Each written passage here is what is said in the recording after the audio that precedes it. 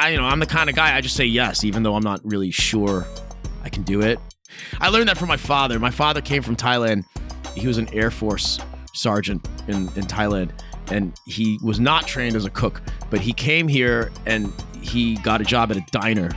And the whole thing was that he kind of went in there and they went, "Do you know how to cook?" And he went, "Yes." And the whole thing was, the thing he taught me was that, like, you're either going to learn fast and you have a job, or you don't learn fast enough and you get fired, right? But right now you don't have a job. So just say yes and figure it out. Hello, and welcome to Art Restart, where we explore how artists are reinventing their fields and building a new landscape for the arts.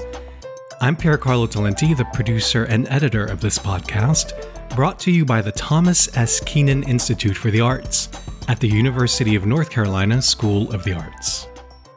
In this episode, we'll be hearing from violinist and composer Earl Mani'in.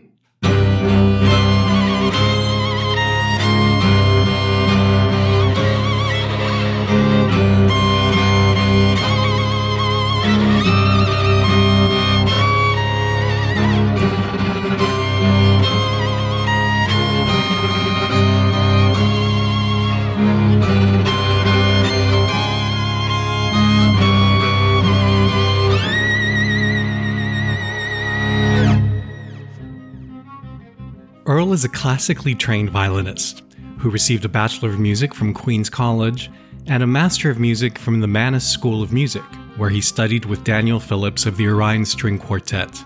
But you're not likely to find Earl playing with an orchestra. What he loves is to lend his considerable violin chops to hardcore music, to the sounds of heavy metal and punk. He's built quite a reputation as a hardcore violinist. None other than Robert Trujillo, bassist for Metallica, has called him a kick-ass artist who pushes the creative boundaries. Earl is the founder and main composer for the string quartet Seven Sons, which was formed to play extreme chamber music by remixing metal and hardcore songs on strings. Seven Sons also plays original works. The music you're hearing is one such piece. It's a track titled Malice, that Earl composed with contributions from his first heavy metal band, Resolution 15. And it's on Seven Sons' album, For the Heart Still Beating. As a composer, Earl has received commissions from a broad array of individuals and institutions, from internationally renowned violinist Rachel Barton Pine and pioneering hardcore band The Dillinger Escape Plan, to Dance Theater of Harlem and the Phoenix Symphony, which incidentally is conducted by a past Art Restart guest, Tito Munoz. Earl spoke to me from his home in Brooklyn. I started by asking him which came first in his musical education, his love of metal or of the violin. Wow. I guess violin first, because they kind of stick you in there with little, at least for me, I did not have a choice in the matter, but I ended up really loving it, right? But my parents kind of put me in like at 4, with the Cracker Jack box and the dowel, and you don't really have, you don't really have a choice in the. It's kind of one of these things that, like, a bunch of kids, there's this attrition, right? Like, all these kids like kind of end up hating it and quit. And I actually didn't. I really loved it. So I kind of stuck with it. And I discovered metal when I was, oh God, how old was I? Like in 6th grade or 5th grade, something like this. Some kid passed me a tape of, I think, Master of Puppets. It was, and also it's the neighborhood I grew up in too, but that's a little later. I think Metallica kind of came first, and then in my neighborhood it was all like underground hardcore punk shows and stuff. Like, all my friends we went to like these all ages shows in like VFW halls and church basements and stuff. So I'm guessing that as you were studying on the violin, you were playing a classical repertoire and you were going to hear these punk bands on your own. At what point did you think, hey, wait a minute, I can bring my violin skills to this genre? That's an interesting question, man, because I think the real realization, like, I am going to use this as kind of like, I'm going to draw on that as a large part of like my artistic face or identity or whatever it is. Like, that didn't come until like way later, right? Oh. Way later. But I definitely was playing violin and figuring out like Slayer solos and like Metallica solos, like in high school and just kind of like trying to figure it out. And then like, oh, hey, look, this is the solo from Orion on the violin kind of a thing. But also remember that this is like 1990. So, like, so I don't know.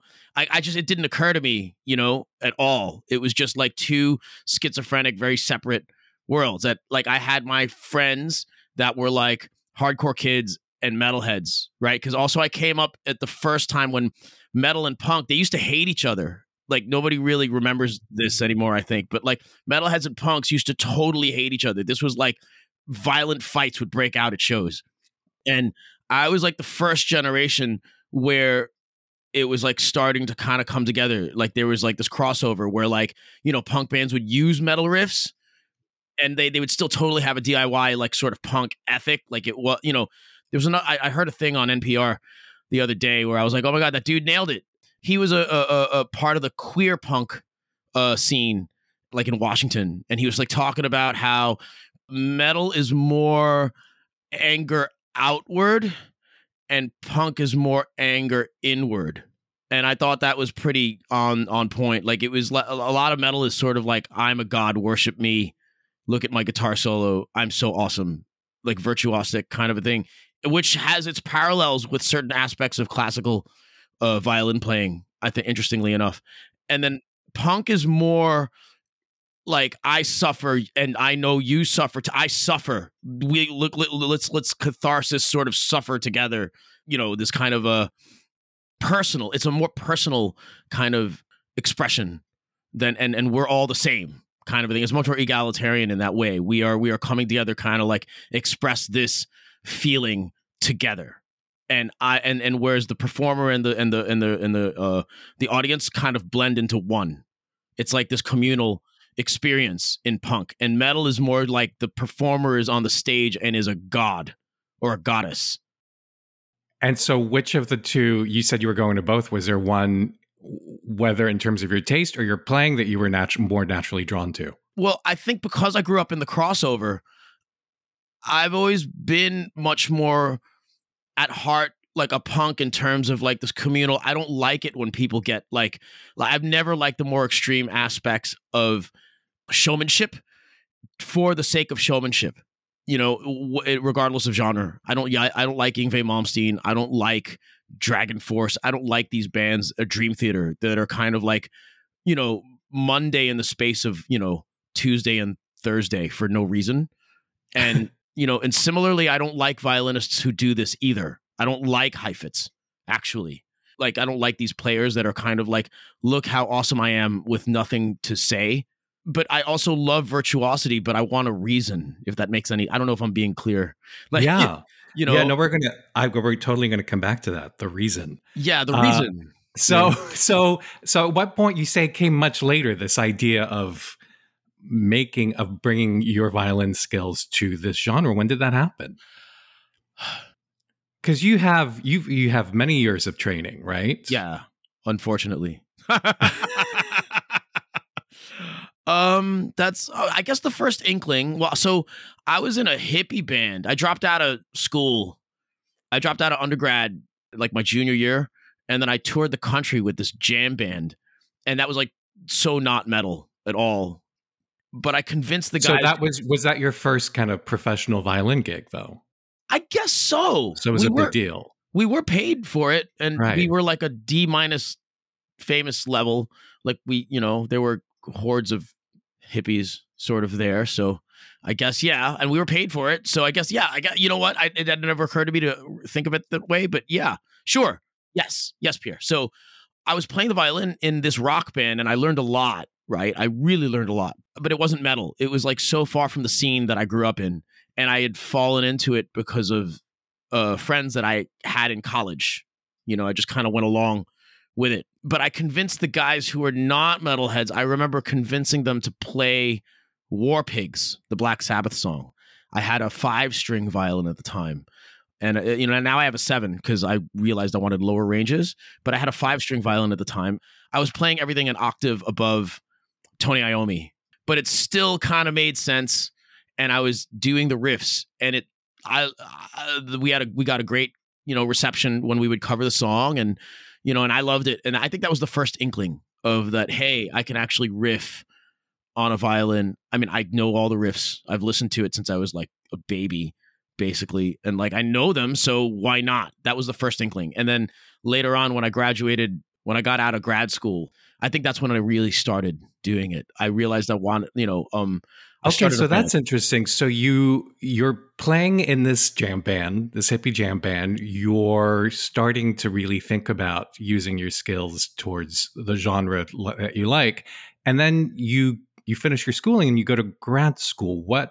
Why did you go to grad school? What were you hoping to keep learning in grad school? I wanted to hone my technique. I think, how do I explain this? I'm one of those kids, how like some teachers, like there's this, everybody has different gifts. Everybody has different strengths, right? I'd spent a long time relying on native, I was never one of these kids. It sounds so arrogant, but I'm going to go ahead and say it. I never really had to struggle learning the violin. I was just kind of good always. And it sounds terrible, but that's just how it is. I was always rather good and I never really worked at it. So, but the truth is that, so because you have native ability, you can go so far and then you can kind of lean on it. But if you really want something, ultimately, I think you're going to have to work, no matter what your native ability is. If you're really trying to go for a certain thing that you're really passionate about, that you hear it, you really want to do the job right, I think ultimately, no matter who you are, you kind of have to, there's a moment where you kind of have to buckle down and work. And so what were you going for? I wanted to not feel restricted in my instrument. And I think I was getting to a point when I was in the jam band and when I was doing these things, and it didn't really take too much skill toll or psychic toll on me. I don't know if I'm saying it right, but like it never really took it. I never really had to work too hard. You know what I mean? Like it wasn't like, but at the same time, could I toss off Paganini 24 with no effort? The answer is no. And I kind of wanted to get there. I wanted that skill, and I was like, you know what? Now it's time to cut the crap and it's time to work. So that's why I wanted to go back to grad school, because I wanted to sort of really be brutally honest in terms of where my skill was and what I wanted. What kind of career had you envisioned for yourself when you were starting out? I didn't. You didn't? I didn't. All I knew was I definitely did not want to be an orchestra player. That was like, oh my God, that was like one of the most painful, hateful experiences. But then you're in grad school, and I'm guessing that most of your fellow students wanted to be orchestral players probably, and all your teachers were. So how did you keep a level head through that process, knowing that wasn't your goal? Well, I was older already, Pierre. So remember, I was touring the country with this hippie jam band. Right. And by the time I was in grad school, I started when I was 24. So I don't, to me now as a 45-year-old dude, that sounds like, oh, what a baby, cutie pie. Oh, cutie pie, the 24-year-old. Oh, it's cute. But I was already a little older than a lot of my peers in grad school, and I already had seen a lot, and I knew exactly what I wanted. Like I even made like a little checklist. The checklist was really understand. I think I wrote it down somewhere. I was like, really, really, really understand intimately violin technique. Like, what are your goals in grad school? Like, it was a really, really, really silly list. I think it came down to like 3 things. It came down to like, hone your technique mercilessly, have a good time and make a lot of friends, and make out with a lot of girls. I think those were my 3 And goals. You were able to check all 3, I presume? 3. All right. Yeah, so it all worked out. But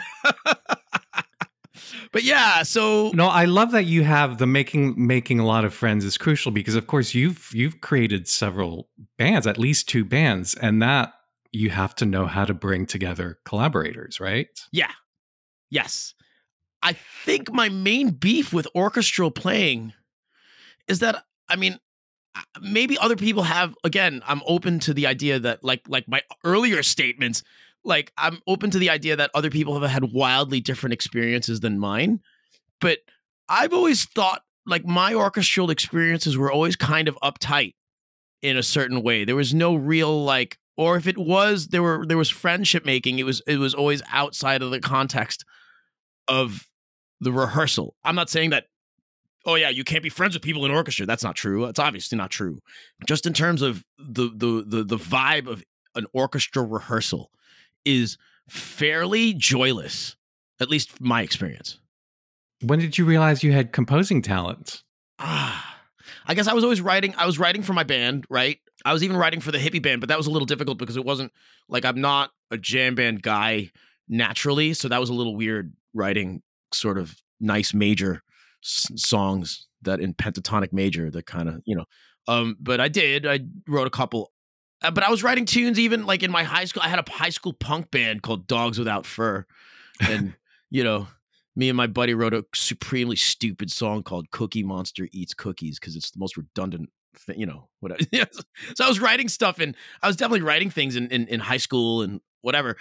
Rachel Barton Pine asked me to write. She was a fan of my metal band that I had started after graduate school, Resolution 15. And we all knew her because I use the word conditionally, famous, right? Because I don't really know what famous means anymore. But within classical music, she's a famous violinist. And everybody knows who I didn't know she knew me, but she was kind of like secretly a fan of my band. So she cold called me one day, and having gotten my number from like a friend of a friend of a friend, and asked me if I would write her a solo piece, sort of Yizai inspired, and like coming from the histories of like the predecessors of Yizai and Bach. Would she write me a kind of extreme or heavy music inspired solo violin piece? So I'm the kind of guy, I just say yes, even though I'm not really sure I can do it. I learned that from my father. My father came from Thailand. He was an Air Force sergeant in Thailand, and he was not trained as a cook, but he came here and he got a job at a diner. And the whole thing was that he kind of went in there and they went, "Do you know how to cook?" And he went, "Yes." And the whole thing was, the thing he taught me was that like, you're either going to learn fast and you have a job, or you don't learn fast enough and you get fired, right? But right now you don't have a job. So just say yes and figure it out. So you learned fast and compose. How long did it take you to compose that first piece? About a month. Kind of like throwing ideas out there and then kind of throwing it away, and then, and then trying it out myself and then hating it and then throwing it away, all that stuff. So, and is this a piece that Rachel was planning to perform in concert venues, concert halls? Okay. Yes, completely within the predecessors of Yizai. So it could stand. So I guess on the classical, or more, the classical side of things, that's kind of where my music stands. I ended up writing a violin concerto for her too, of the same kind of feel, where like I didn't incorporate any kind of extra stuff. Like there's no like, oh, we need to bring in an expert, we need to bring in a drummer, or we need to bring in pedals, or incorporate sort of more modern things. Like the piece that I wrote for her, or the pieces that I write for her, could be played in 1920, but brought in with sort of like a punk feel, like the aggression, the some of the musical language that I felt could translate. We like to talk about systemic changes on this podcast. So what do you think could or should change from the educational to the professional level to make it easier for cross-genre musicians like you to thrive? Oh God, that's a great question, man. So that's actually an argument that I got into with my wife. Not really an argument, but a heated discussion. Because my original stance, Pierre, was like, I'm like, these conservatories don't teach squat. That like kind of, if you can envision the sort of old man on the rocking chair, the whole "get off my lawn" kind of thing. Like they don't teach them about EQing. They don't teach them about like recording. I had said I was really annoyed in the way that like, when the pandemic happened, I got all these sudden messages from people like, I borrowed this Neumann microphone and I don't know where to plug it into my violin, and you go, dude, really? And so where I was like, well, the school should teach that sort of thing, like all this kind of like bitching, about stuff.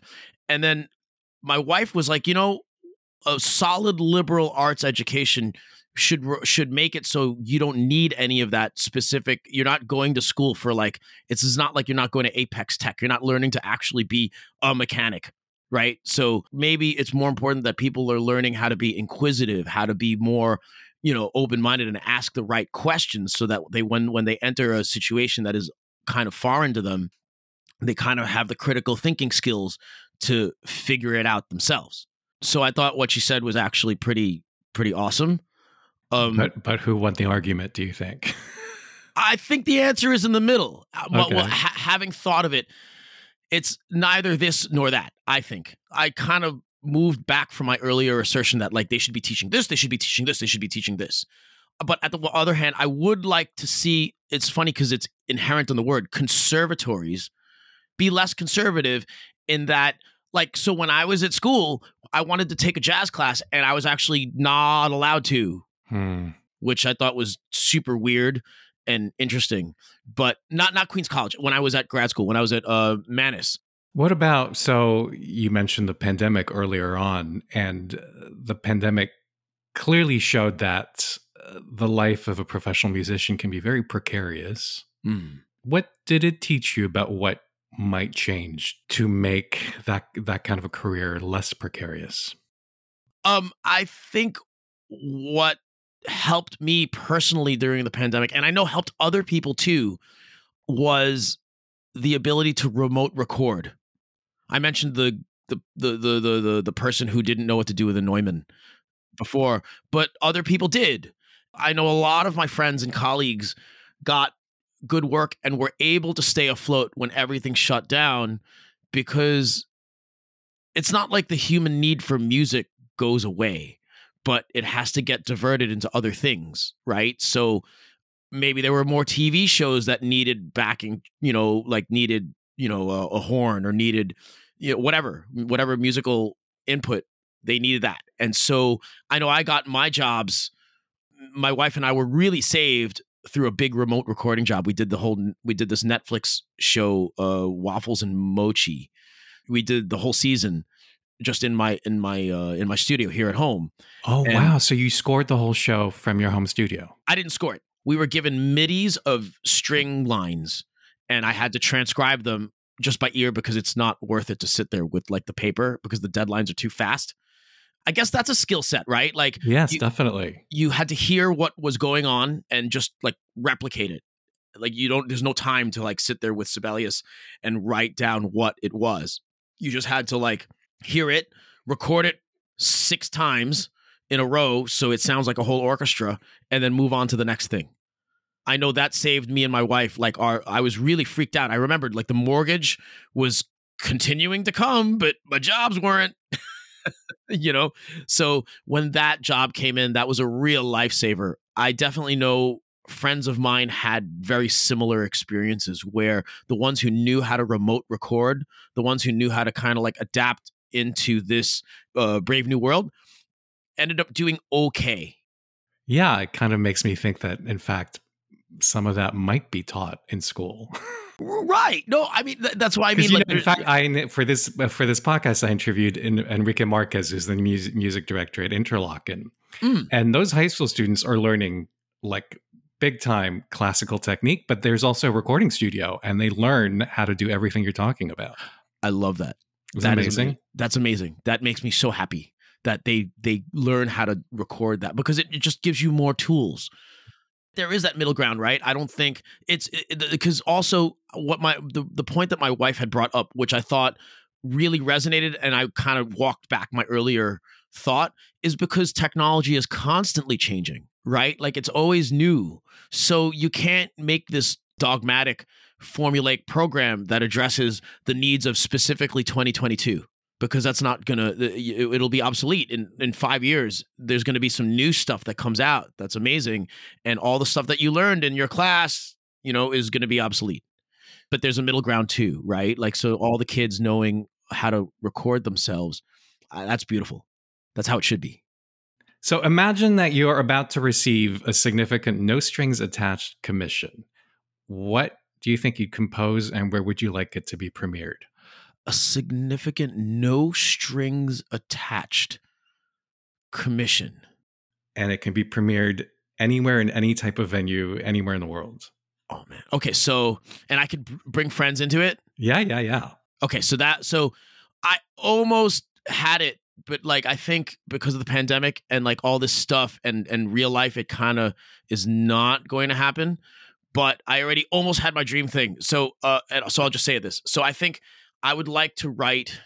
I'm not clear on what it would be. It would be like maybe a 45-minute sort of musical. I hate the word, but I don't have a better one right now. Journey.